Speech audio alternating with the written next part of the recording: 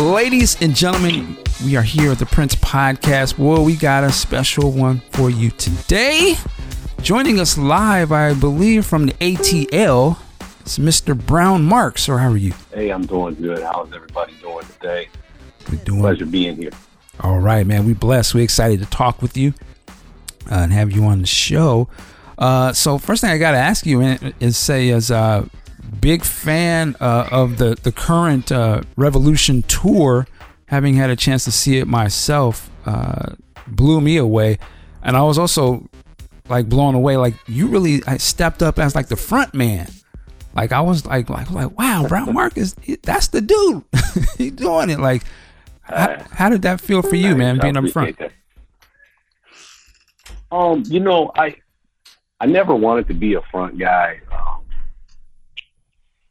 Even when I was on Motown, I signed in I started with Motown as a writer producer, an in-house thing, and it was a pretty big deal, and they really pushed me towards, being a solo artist. That wasn't my original intent. So I've always been pushed in that direction, just never wanted to go there. So with the Revolution, after the show at First Avenue, the very first time we got together with Andre Simone and Dez, wasn't the first time, but after that show for the tribute, I realized then that there was a huge void,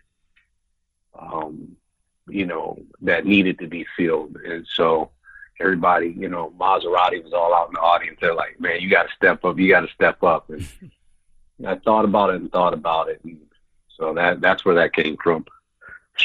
Okay, man. Finally stepped up to the plate. Yeah. Yeah, you killed it, man. I was like, it's weird because of course we, Prince not there, and I'm like, how is it going to be? But, I'm not trying to gas you up, but you really I could see you really had that. You just had it down, man. I was just really, and you had control of the crowd, the call and response. It was really good. Yeah. Thanks. Yeah, it's really interesting because, me and Stokely, we talk all the time. And I told him, I said, I learned so much from Prince. Like, a lot of people don't realize how much I learned from that guy. And, who I am today is because of him. My openness when it comes to writing, the way I don't try to be like other people when I write music. I try to step outside the box and be very different. I'm not governed by certain rules and regulations that most people find themselves governed by, not intentionally, just the way the industry kind of just tells you which direction to go in. And I've never had those problems because, Prince taught me to look the other way. So when it came to, the stage, I know how Prince handles the stage because me and him would work that out together all the time. And I was that bass player that he could play off of, with the dancing and everything. I choreographed the group, and, me and him worked hand in hand on how the visual of Prince and the Revolution looked back in the 80s. Mm-hmm. So when it came to, me stepping up and having to fill in these voids, I was talking to Stokely, and I said, if I didn't have the 15-pound bass guitar on my neck, I could probably even be more effective, with crowd participation. But, and then who would play the bass? So, it's kind of a situation where that's why I like Stokely with us. Mm-hmm. I really like Stokely with us because, he gives that whole different energy. When you don't have an instrument, you can bring a whole different energy to the stage. Okay. Just going back then, a couple of things I want to jump in because you don't get a chance to really hear you talk about your music, and I was a big fan of your first album. I always remember that song. I can't get enough of your love. I mean, you had cuts on that album. Like how did you go from producing? I mean, you went from bass playing. I know you worked with the Maserati, but How was that transition to being the solo artist and then producing your own album? It was rough. I mean, I have to tell you, man, it's another reason why I give Prince kudos. I mean, because, man, to produce your own stuff is rough, because you have to see yourself from the outside, and that's a very difficult thing to do when you're in it. It's hard to see yourself from a different perspective. And, you know, like I said, I didn't want to be a solo artist. So what happened is I kept begging Motown. I said, hey, you know, I had Teddy Riley, there was Jimmy and Terry, there, you know, there was LA and Babyface. I was like, come on, I got plenty of people that I can reach out to help me. You know, we could have a really hip album. And they just kept insisting that I do it myself. You know, Prince can do it. Well, Prince, and everything was Prince. And I was like, but I'm not Prince. so it was a serious challenge for me when it came to producing myself, you know, because it was hard for me to find a direction to head in. And again, like I said, I'm not governed by the rules of monkey see, monkey do. I kind of create my own thing. I don't care if people don't like it. I do what I do. And, you know, and if I get a hit, I get one. If I don't, I don't. I'm not governed by money. I'm not driven by it. I just do what I do because I love doing it. So that became a real challenge for the company who's, you know, they got to make money. Right. And where me, I was just like, I didn't care about that. I just wanted to create something different. And coming from Prince with the sexuality thing, I wanted to change my image. And I wasn't sure how to do that, but I wanted to clean it up. I didn't want to be a sex symbol. I didn't want to get into the sex and talk about, you know, hitting girls and, you know, you know what I'm saying? Right. You know, I didn't want to talk about the typical stuff. I wanted to come from a different place, and that was very difficult. How did you? Very difficult. On the second album, how did it cycle back to Prince? Because I'm assuming, you know, he had a hand in Bang Bang, and even looking at that video, I see the early Morris Hayes in there. Yep. Yeah, how was that? Morris was in my band. Oh, okay. You know, a lot of people don't realize that Morris was in a band called Fingerprint that I discovered in Tennessee, and I brought that band to Minneapolis to produce them. Wow. Okay. So me and Morris, we got history. We go way back because he met Prince actually through me, and that's how he ended up with Prince. But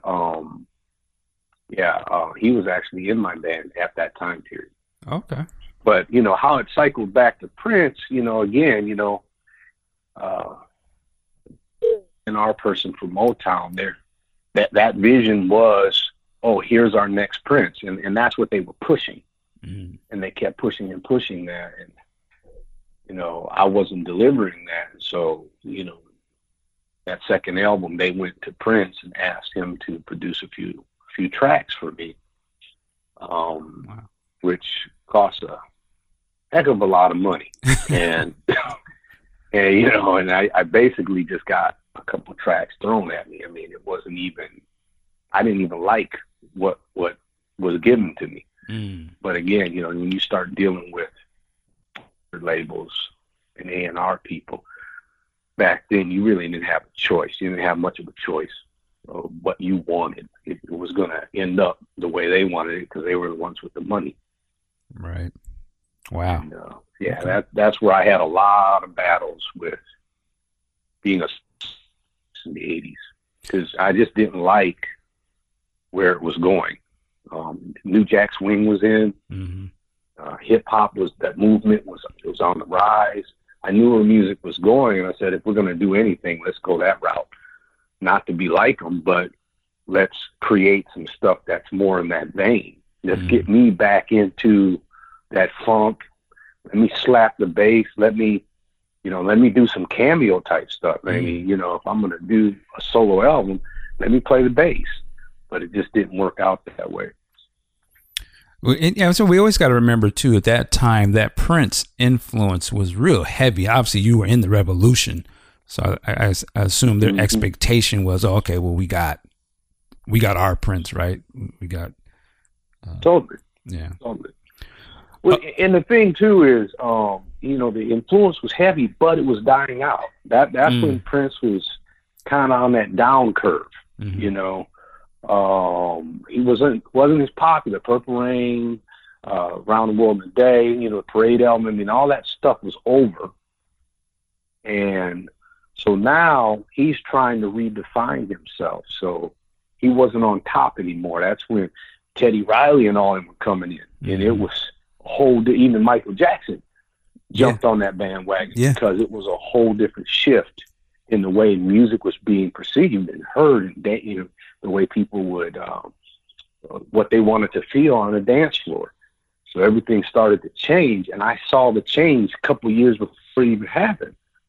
And I was telling Motown, I was like, you guys got to understand, this is where it's going. We need to be pioneers and not stick with this old trend. It had a good decade, had a good run, but that run is over. We need to, create a new pathway here. They wasn't trying to hear that. Let's go back. I'd be remiss, and I know we don't have a lot of time, but we got to go back to some of these touch points of Purple Rain. We've heard a lot of different stories before, but I'm just curious from your perspective, when did it feel like for you? I understand there was a lot of sort of preparation to get to Purple Rain just between 1999 and that point. When did it hit you that, this thing is huge. This is a phenomenon. When did you feel like, wow, this thing is bigger than I anticipated? Are you talking about the album or the movie? Well, maybe a combination of all of it. I don't know if it was like when you hit the road, you saw it, or did you feel the impact of the movie? For me, it was the Chinese theater, Chinese Man the Theater. Premiere. Okay. Yeah, the premiere. When we walked that carpet, I was like, what I was tripping because I was like, wait a minute. We went from being rock stars to now we got Hollywood breathing down our necks. And we treated like royalty, and at that point, that's when I realized this was bigger than I ever imagined. Funny thing is, Prince, during the editing of the movie, I think he was skeptical himself. But I think he knew the soundtrack. I think he understood people's behavior so well that he knew it was going to take off. And it did. It took off. It was bigger than any of us anticipated. And we were all kind of like sitting there with our mouths hanging down like, wow, and then we hit the tour. It was over. I mean, people went berserk when we went on tour. That's why I was shocked Prince pulled it off the road after just a few months. He got bored. He was already on Under the Cherry Moon. He was way past. He was 2 albums past Purple Rain by the time we was mid-tour. Wow. He got way in front of himself. I think if he would have really milked the Purple Rain experience, I think it would have been phenomenal. It would have been even 10 times bigger than what it was. Do you remember, in terms of the movie, scenes that you filmed that weren't in the movie? Yeah, everything. They cut all my stuff out.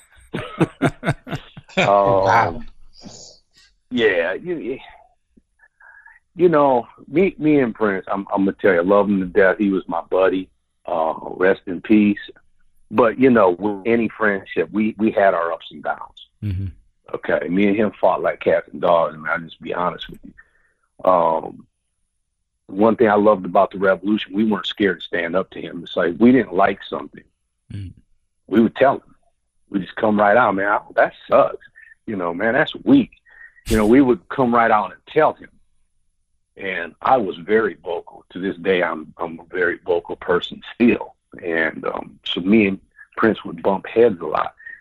And I think that in a sense he was threatened by that to a degree, because you know, I noticed that near the end of my career with him, you know, it was one of the many reasons I left and went on my own, because it got to a point where I think he realized that there was no more teaching me. Now I was finding my own way, and that I was becoming a little too verbal and in expressing, you know, my dislikes and the way certain things were lining up.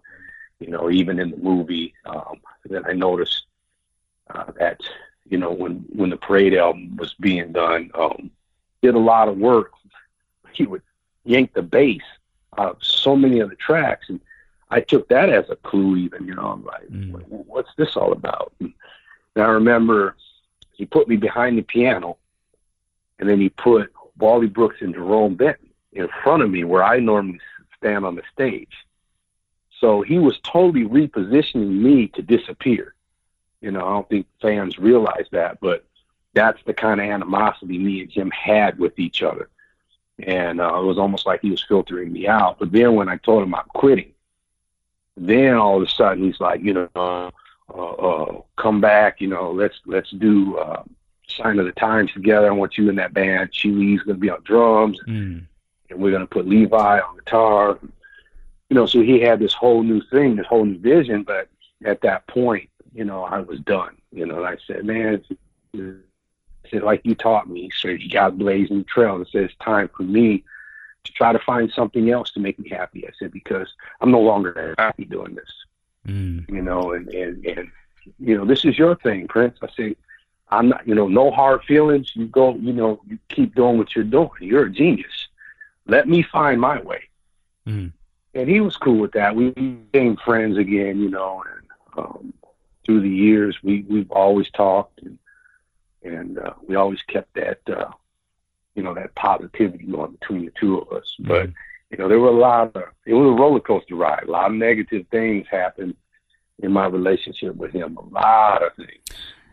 If you don't, I don't dwell on the negative, so sure. That's why I don't talk about it. I feel that. You know, I think that sometimes we can learn some lessons.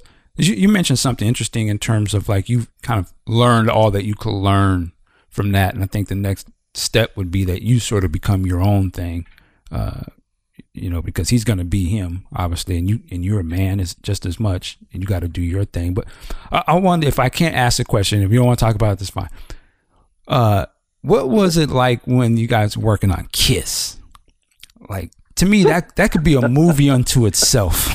Like the Kiss song. Oh, man. let me tell you, I got to set the record straight. Okay. With Kiss. Okay. Because I get so sick and tired hearing all the mixed up stories about it.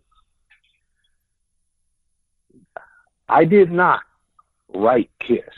I co-wrote Kiss. Okay, that's setting the record straight. I never wrote it. I co-wrote it.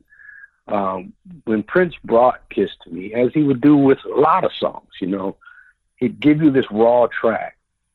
And like I said, I was very verbal. I was like, that sucks, man. I can't stand that song. And I would just tell him. When he brought me Kiss, it was an acoustic guitar, and he was singing it in a baritone, you know, low voice, sound like a country song. There was nothing to it.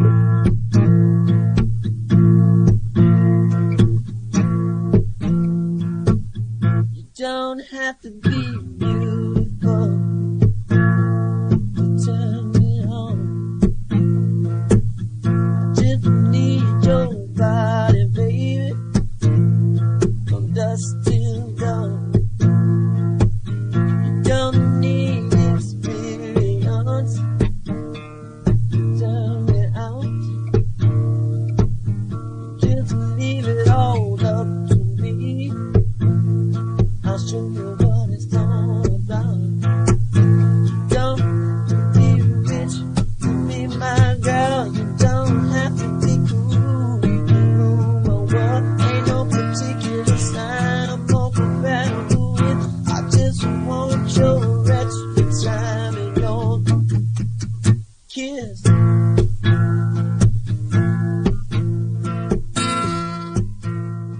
drums, no nothing. It was just guitar, voice, not even in a studio mic. It was almost like on one of those old cassette players where you just hit record and start singing.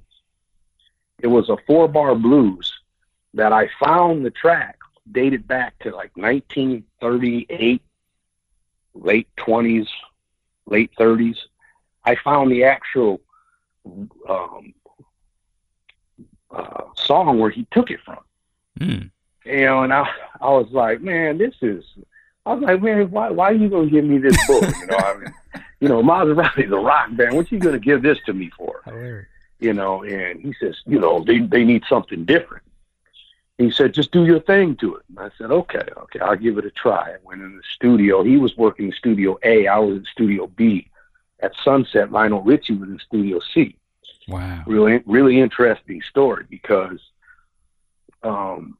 we worked on that song.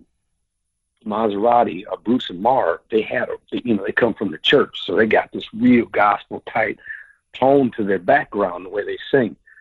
So, you know, I totally rewrote Kiss. I put a beat to it. David Rifkin was our engineer. He had a lot of producer tricks he used to do, and he put that gated effect on the guitar.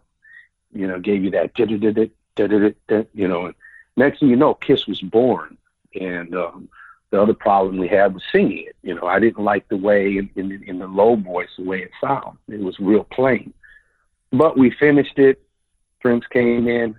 He listened to it, and I could see by the look on his face, he never knew that song could become what I had brought it to. And he looked at me and said, are you guys going to go to dinner? And I kid you not. And I said, yeah, we were actually fixing to go to dinner. We'll probably be back in about 3-4 hours. Why? What do you want to do? He said, let me do some work on it. And when you come back, you know, I'll let you hear it. I said, okay. I came back 4 hours later. He wouldn't let anybody else in the studio. He told me to come in the studio. And he played it. He had his vocals on it. He had all new guitar pieces on it. Kept the music and everything the same. Took the bass out. And he was singing the entire song in 4 hours. Wow. The Kiss that you hear. And I looked at him and I was like, you did all this in 4 hours. He says, well, this is a song that'll be better for us. And I was like, us? Who's us? You know, Prince and the Revolution. You know? I'm like, okay, so does that mean that you're going to let me be a co-writer on your album? He says, yeah, you know I'll take care of you, Mark. Another one of the battles that he and I had because he never took care of me. I never got a dime from Kiss. And, you know, that was the straw that broke the camel's back in our relationship at that time period. We made up since then, but that's how Kiss came about, and that's where a lot of the drama settled in with me leaving the Revolution was behind that. Also, there's a whole Maserati story that caused me to depart as well. You know, that's all in my book. Oh, is this book out, or is it coming out soon, or what is? I'm not going to release it anytime soon, but it's finished. Oh, okay. I don't want to be one of these people that it looks like, Prince died. He's trying to capitalize off him. I've never been that way. This book was written 10 years ago. Oh, wow. I just never released it. Yeah, just never. But it's my full story, my entire life story. How I met him, how I went from rags to riches to rags, got on Motown, riches. You know, I mean, it's a really interesting story, especially for beginner musicians, to see the struggles and the pathways we paved for these new artists to really get paid. You know, because we didn't have what they have nowadays. You know, everything with us was a learning experience. And so, you know, I was listening to the Tia story, and I was like, I could relate totally with what the girls are talking about. But what artists don't realize is every penny you spend is going to come back on you. Every penny. And so there's a lot of learning, a lot of lessons that were learned. Mm-hmm.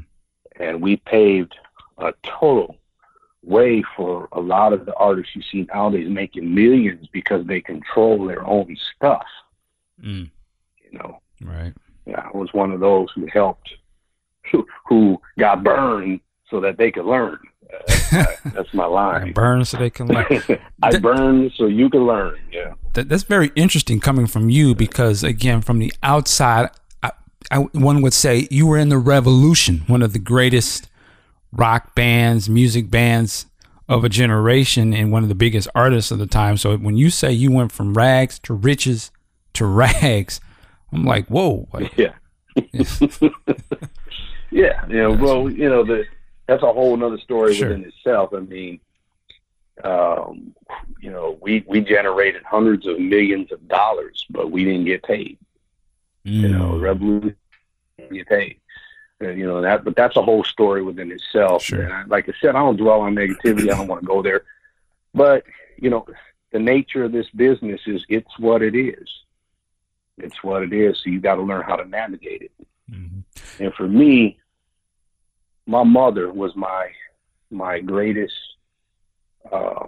you know, teacher, instructor. I mean, because she taught me a valuable lesson in life, and that is don't measure the man by what's in his wallet, but it's what's in his heart. And I became a very, very strong, very happy, well-rounded human being, a man, not because of my greed and thirst for money, but just my love for people, art, and what I could give. And that's who I became. That's who I am now. And that's why I'm happy. You know, where so many people are just, you know, everything's about what they have. I've never lived that way. I give that to my mother. All right. All right. We have to mention too, you have a podcast, the Brownmark podcast, right? I did have a podcast. They're too hard.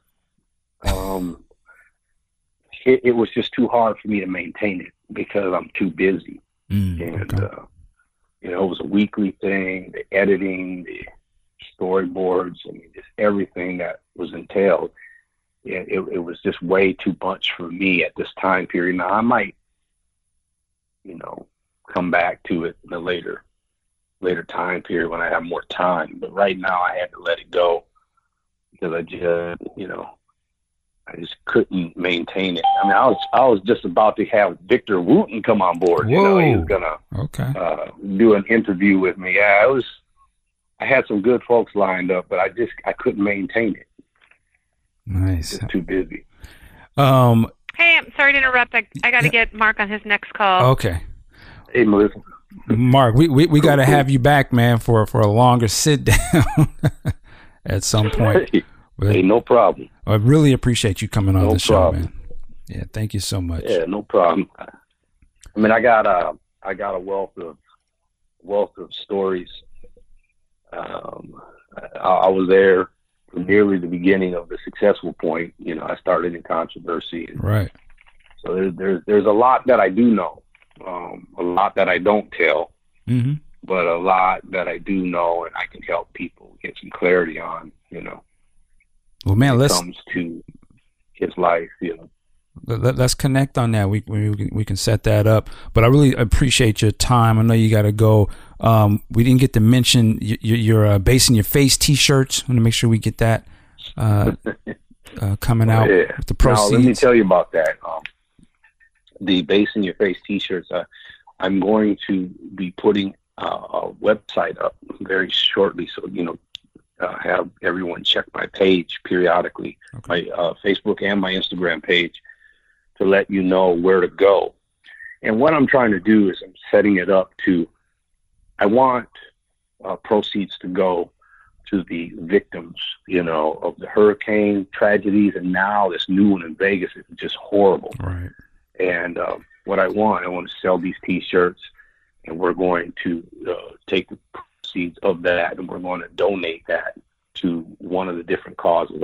I'm talking to a couple people right now and figure out which charity would be the best, that would help the most people. So, but as soon as I get that together, I will put that online, hopefully within the next 2 months, and people will know where they can pre-order. All right. We'll keep our eyes open. Thank you again. Thank you, Melissa, for helping us get this going as well. We'll talk to you soon. You're welcome. All right. Thank you. Thank you. All right. Bye. Y'all take care. Bye. Thank you. Bye-bye. Bye.